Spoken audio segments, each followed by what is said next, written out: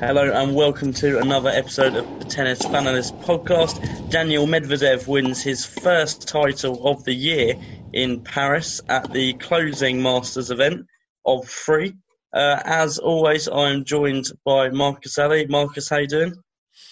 I'm very well, thanks. Going through the motions, doing what I can at the moment to stay busy and definitely enjoying the tennis. A great comeback win for Daniil Medvedev in Paris, and I'm looking forward to discussing it.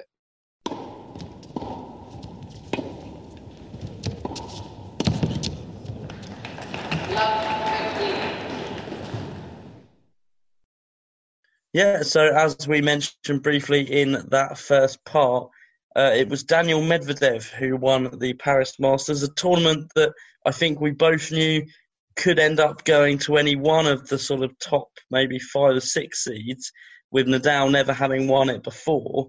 And he was obviously the only one of the big three playing. But a great week for Medvedev, as you described it, a comeback win. It's not been the best year for him. It actually was his first final of the year as well, let alone title. And he did it in brilliant fashion. En route, he came back from a set down against Alex de Minaur, very convincing against Marcus's pick to win the tournament when we did the last episode, Milos Raonic in the semi. And then fighting from a set down against a very informed Sasha Zverev. The first time Zverev has lost since that loss at the French Open. He has been on brilliant form, winning back-to-back titles in Cologne. But brilliant win for Medvedev, 5-6, 6-4, 6-1. Really crushed Zverev in the last set, a triple break in that last set. So really impressive from Medvedev, who has moved back up to 4th in the world with this win, going over Roger Federer, who is now absent because of injury. So he's back up to his career high that he reached last year. And I was actually seeing, just before I handed to you, Marcus, I was seeing earlier, because of the suspension this year, and Medvedev didn't play I think it was the Italian Open this year, he didn't play. So of the last 5 Masters he's played, he's actually won 3 of them, with winning Shanghai and Cincinnati last year. He's a fierce competitor at the Masters 1000 level. Absolutely, yeah. Particularly on the hard courts, it has to be said. But yeah, when it comes to even he's got to his first Grand Slam final now. When Daniil Medvedev isn't a new thing that we're talking about, a new threat to the big three or anything like that. He's definitely a player who comes in and you expect him to compete for titles now, week in, week out. He'll have a big task next year if he's got to defend a lot of the points that he won in 2019 of tournaments that haven't gone ahead, and this year due to COVID. But no, it's a very impressive win. An impressive week for Sasha Zverev as well. I remember in our last episode, I wasn't too sure if he'd get past Dan Wawrinka, who played very well to knock out Andrei Rublev earlier on in the tournament. But did very well, beat Nadal as well, and then a set up. Do we know did Zverev get those US Open like nerves once again? But no. All credit to Medvedev, it has to be said. In the sort of next gen players to win a slam, we've had Dominic Thiem win one now. I probably would rank. It's probably easy to say after he's just beaten him in Paris, but I would have ranked Medvedev higher than Zverev anyway, even though he came so close in Flushing Meadows. So yeah, excellent win for Medvedev. He can regain that form that he showed towards the back end of 2019 now, and hopefully finish the year very strongly with the ATP Tour Finals just around the corner, which we're both very excited for. So yeah, good to see Medvedev back on song, back on form, and lift his first title of the year. I'm sure he's very relieved to get that one out of the way. Yeah, I think winning Paris, with it being an indoor tournament, acts as a massive boost ahead of London, the ATP Tour Finals. Obviously, just having that indoor form that Medvedev's shown. I completely agree. I think Medvedev will have a lot of points to defend next year, but I do believe he can defend them. I think he's a player, when I look at those sort of next gen, as you describe them, players coming up, I've always thought Medvedev had the weapons that I don't see in Zverev all of the time. I think Zverev can quite often be a little bit more unreliable. You see him hitting a lot of double faults. He still does it quite a bit. And Medvedev, for me, it just feels like a much more rounded player. And just very good for him to get this title, which he said in his on-court interview afterwards. He said something about how he was sort of saying to his wife at home he was very frustrated about how he hadn't even made a final in the year, and he was getting him down quite a lot, I think, with the brilliant end to last year that we saw him have, winning those back-to-back Masters titles in Cincinnati and Shanghai, and then making the final of the US Open. And did he take Nadal to 5 sets? Was it 4? Yeah, 5 sets. Really, really impressive. So, I think very exciting player. But we have been here before with Medvedev, obviously, like last year, and I know this year it's obviously it would have been affected by the COVID suspension. Maybe we could have seen a bit more of him this year. I don't think he's a bad grass court player as well, so it would have been interesting to see him at Wimbledon this year, certainly. But a good week for Medvedev. So probably the result of the week was Zverev in the semi-final, beating the number 1 seed Rafael Nadal very convincingly. I think it was 7-5, 6-4, might be the other way around. But I think they were the scores in the sets, and really, really convincing win for him. I think we both had Nadal to go out in the semi-final in our draws because he's not comfortable with the indoor courts. But Zverev coming off the back of the US Open final nightmare that he had really against Dominic Thiem, and the loss at the French Open to, I think, was it Yannick Sinner that knocked Zverev out. So a great. I think really you could say it has been a good end to the year for Zverev, considering he still hasn't won that Grand Slam title, but I think he has really shown a grit and determination, which I think I always questioned if he had. And I know when he lost that US final, I did really wonder if he would go on a massive slump down and we'd see sort of a few months of real decline from Zverev, but it doesn't look like he's going to do that. Although actually I will jump in to say that I did actually pick Zverev to make the final this week as well as Medvedev. It did end up being a very good week for me on Predictor, getting back within 2 points of Marcus on our 2020-21 league. Okay, just away from Paris, some other tennis that happened last week that you might not have heard about was a challenger tournament in Parma, Italy. This was also an indoor tournament. And the reason why we talk about this, we don't often talk about the Challenger Tour on this, only when something particular happens. Liam Brodie, the British, used to be the exciting British youngster, unfortunately has had a few issues on court really since the sort of early days of when he was a teenager, and he hasn't really ever challenged at the top. But he made the final of the Parma tournament. Being unseeded was a really impressive showing from him, and went down to Stebe of Germany, whose first name I actually have forgotten. Is it Matthias? Or no? Cedric Marcel Stebe. Nothing like Matthias. There you go. Marcus has done his fine research before this, but it was a very good week for Liam Brodie. It's actually the 4th Challenger final I think he's been in. He's never won one, which obviously is a massive shame for him, but it's the first one he's been in since last year, and then the 2 before that were back in 2017. So I think it shows a real progression from Brodie, who since the restart had qualified for the French Open, which I think neither of us would have expected Brodie to qualify. It's the first Grand Slam he's actually ever qualified for without getting a wild card in, because he gets them at Wimbledon every other year. But really good week for Brodie. What would you like to say on that, Marcus, on Liam Brodie's week?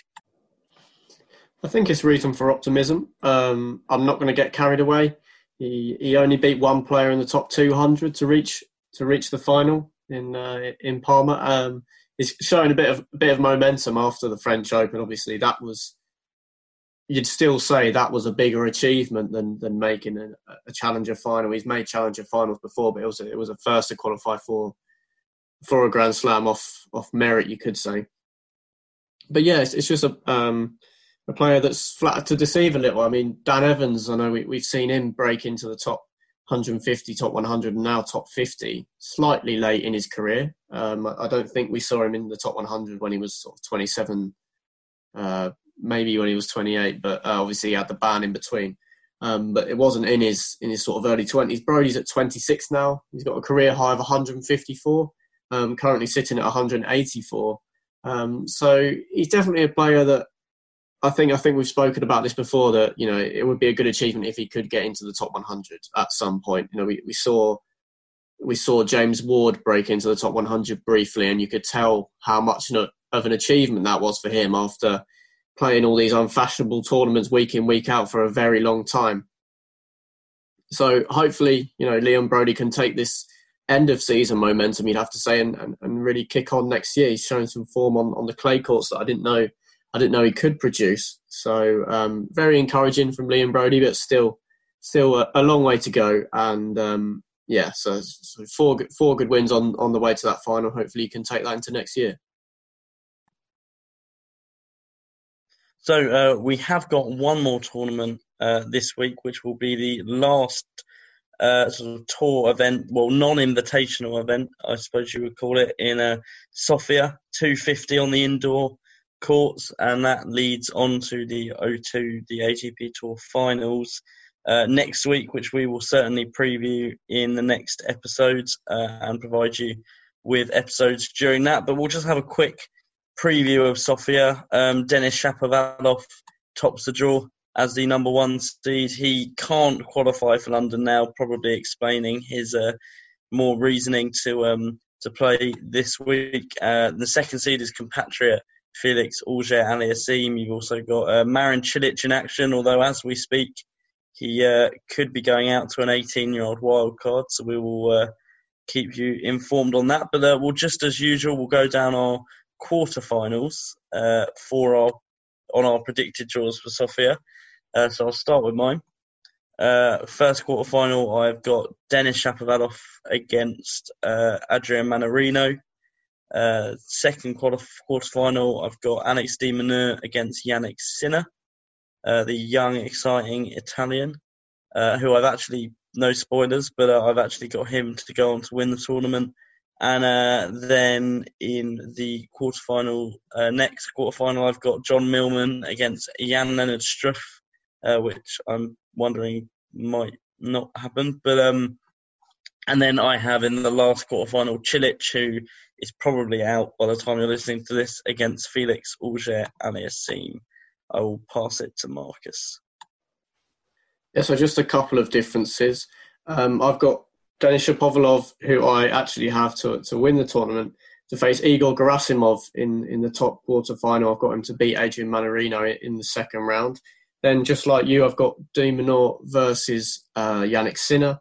The third quarterfinal, I've got John Millman versus Vasek Pospisil. I've got the Canadian player to beat Jan-Lennard Struff. Struff, probably a better player on his day, but I don't feel like he's been at his top levels in the last few weeks. And Pospisil beat Felix a couple of weeks ago, so might have a chance of making the quarters.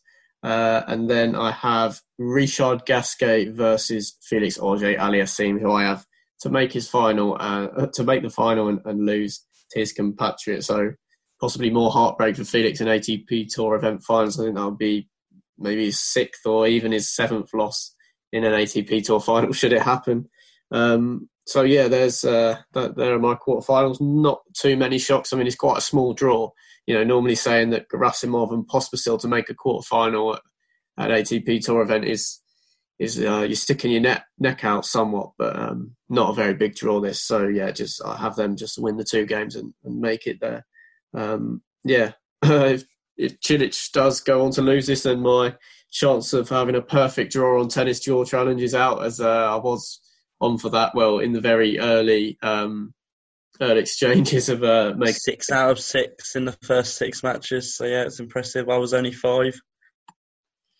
But yeah, those are my 4 quarterfinals. Somewhat predictable. I don't have very many big seeds going out early on. Yeah, that's how I see Sofia panning out. I'm sure we'll be able to speak a lot more about it towards the end of the week when we've got when we've had the first and second rounds out of the way, and we can look ahead to the matches with the bigger players in the later rounds. But yeah, this is quite a big shock developing. It's not over till it's over. But Jonas Forajtek of the Czech Republic, 19-year-old, is currently 6-4, 5-1 up against Marin Cilic. Cilic 40 love up in this current game, so then Forajtek will have the chances to serve to win the match 6-3, 6-2, which will obviously be a huge shock and a big disappointment for Cilic. Yeah, really surprising considering Cilic looked back on form last week, beating Felix Auger-Aliassime before he got a walkover in the next round. So he actually made the latter stages, or the later rounds at least, of Paris. But yeah, as you say, currently it's now 5-2 in that last set to a 19-year-old that I don't think either of us had heard of before today, but perhaps another name for the future. So that's pretty much the main content for this week. Now, of course, it's Guess the Player, and I believe Marcus got one prepped for me earlier as I was watching the television. Yeah, was a little bit prepared while you were taking in the FA Cup second round draw. Just to mention about Forajtek, I'm going to go with for now. I might have to amend that pronunciation for the next episode, but he's 399 in the world, so quite a way off me and Michael's radar probably, unless they're a sort of fall and grace. But anyway, to kick off Guess the Player, my first clue, vague as always, is that he's 33 years old. Yeah, you always do age first. 33. Gael Monfils. Good effort. I think Gail's a little bit older than that, maybe 30. Feels like he probably is, but yeah. My second clue, not a massive clue, but this guy lost in the second round of the US Open and the first round of the French. Okay, so not someone who's had deep runs at Grand Slams recently. I feel like we might have done him, actually. Actually, no, yeah, we haven't done. I'll go Kevin Anderson. I like your thinking. It's a good effort, but it's not Kevin Anderson. The next clue is just his ranking. So yeah, you know what kind of hand I've dealt you this week. This guy's ranked 119 in the world. Okay, he's probably giving me another Taro Daniel. Yuichi Sugita. Good effort. Sugita's a little higher. I think he's exactly 100 in the world, or 99. I think Sugita at the moment. You can tell I was scrolling down the rankings to pick this one. The fourth clue is that despite his rank, this guy's a former ATP Tour finalist. Okay. Wait, when you say ATP Tour finalist, do you mean at the O2? Yeah. Or the end event. Okay. Oh yeah, sorry. I do. You don't mean just any final. Yeah, no, sorry. I do mean the year-end event, the top. Right. Yeah. Okay. So, well, I've got Nicolas Almagro in my head, but I feel like he's retired now. But then retired players are still ranked until they haven't played for a year, I think. So, is that right? Or maybe, I don't know. Tipsarevic is definitely retired. And he wouldn't be that high. Almagro surely wouldn't be that high either. He's not been around for a long time. Okay.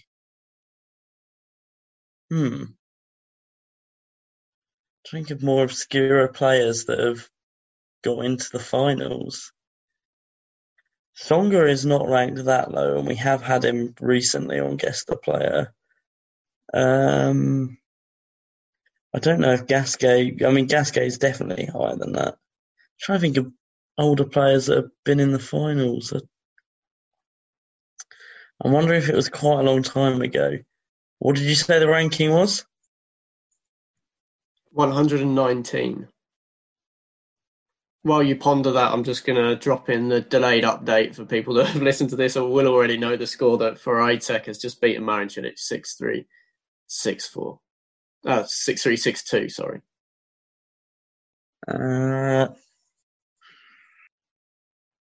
Go on then, I'll just say Nicolas Almagro, but I know it's wrong.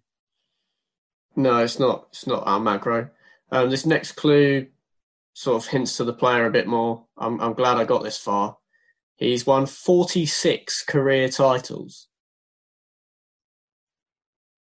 Oh, right. I don't want to be stupid. Second round at the US Open, first round at the French. Okay, it's Andy Murray. Yeah. Oh, yeah. Well done. I should have got that on the, I think, ATP Tour finalist. Kind of, to me, I was thinking more of a player that kind of just got in one year and like a sort of Tipsarevic or Almagro. I think Almagro was just an alternate who came in.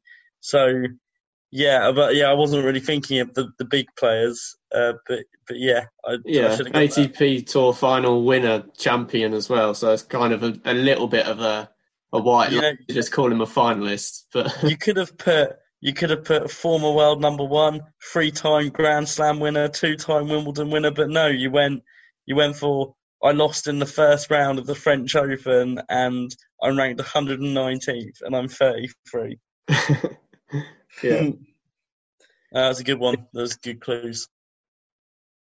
Yeah, I'm glad that I got to do him before. You'd probably end up mugging me off like the same way, looking down the rankings and seeing Murray. Yeah, it's true. Actually, it's true. It's a good one. I have to find another golden one down there at some point. I guess it was kind of similar to when I did Karlovic, but on a sort of different extreme. So yeah, well, I'm not going to ask you for a comment on Andy Murray because we speak enough about Andy Murray, and hopefully we see him back next year at the Australian Open. And I was hearing today, apparently Australia, you might know this, Marcus, but Australia are having full crowds at their football matches at the moment. So it looks like, mate, hopefully if that goes well, because it's their summer as well, so the heat will help, we might see a normal Australian Open. I don't know any news on that. I'd have to look it up. They might have already said if there is or isn't, but allegedly, this is only what my housemate tells me, but Australia has got some sort of full stadiums going on at the moment, so it'd be brilliant to see fans back at Melbourne Park for the Australian Open in just 2 months' time. Feels weird to say. So that is pretty much everything today. If you want some tennis fix between now and the O2, keep an eye on Sofia. Some interesting players playing, and hopefully you will see Jannik Sinner, the exciting teenager, win his first title on the tour, which I think he's got a decent chance of doing, hopefully. But Shapovalov, Felix Auger-Aliassime seem standing in the way, be tough opponents. But yeah, Marcus, thank you very much for joining me. You're welcome. Yeah, hopefully Chapo can get his second ATP Tour title instead of Sinner just this time, so I can carry that little lead into next year. But yeah, thanks as always, and thanks for listening.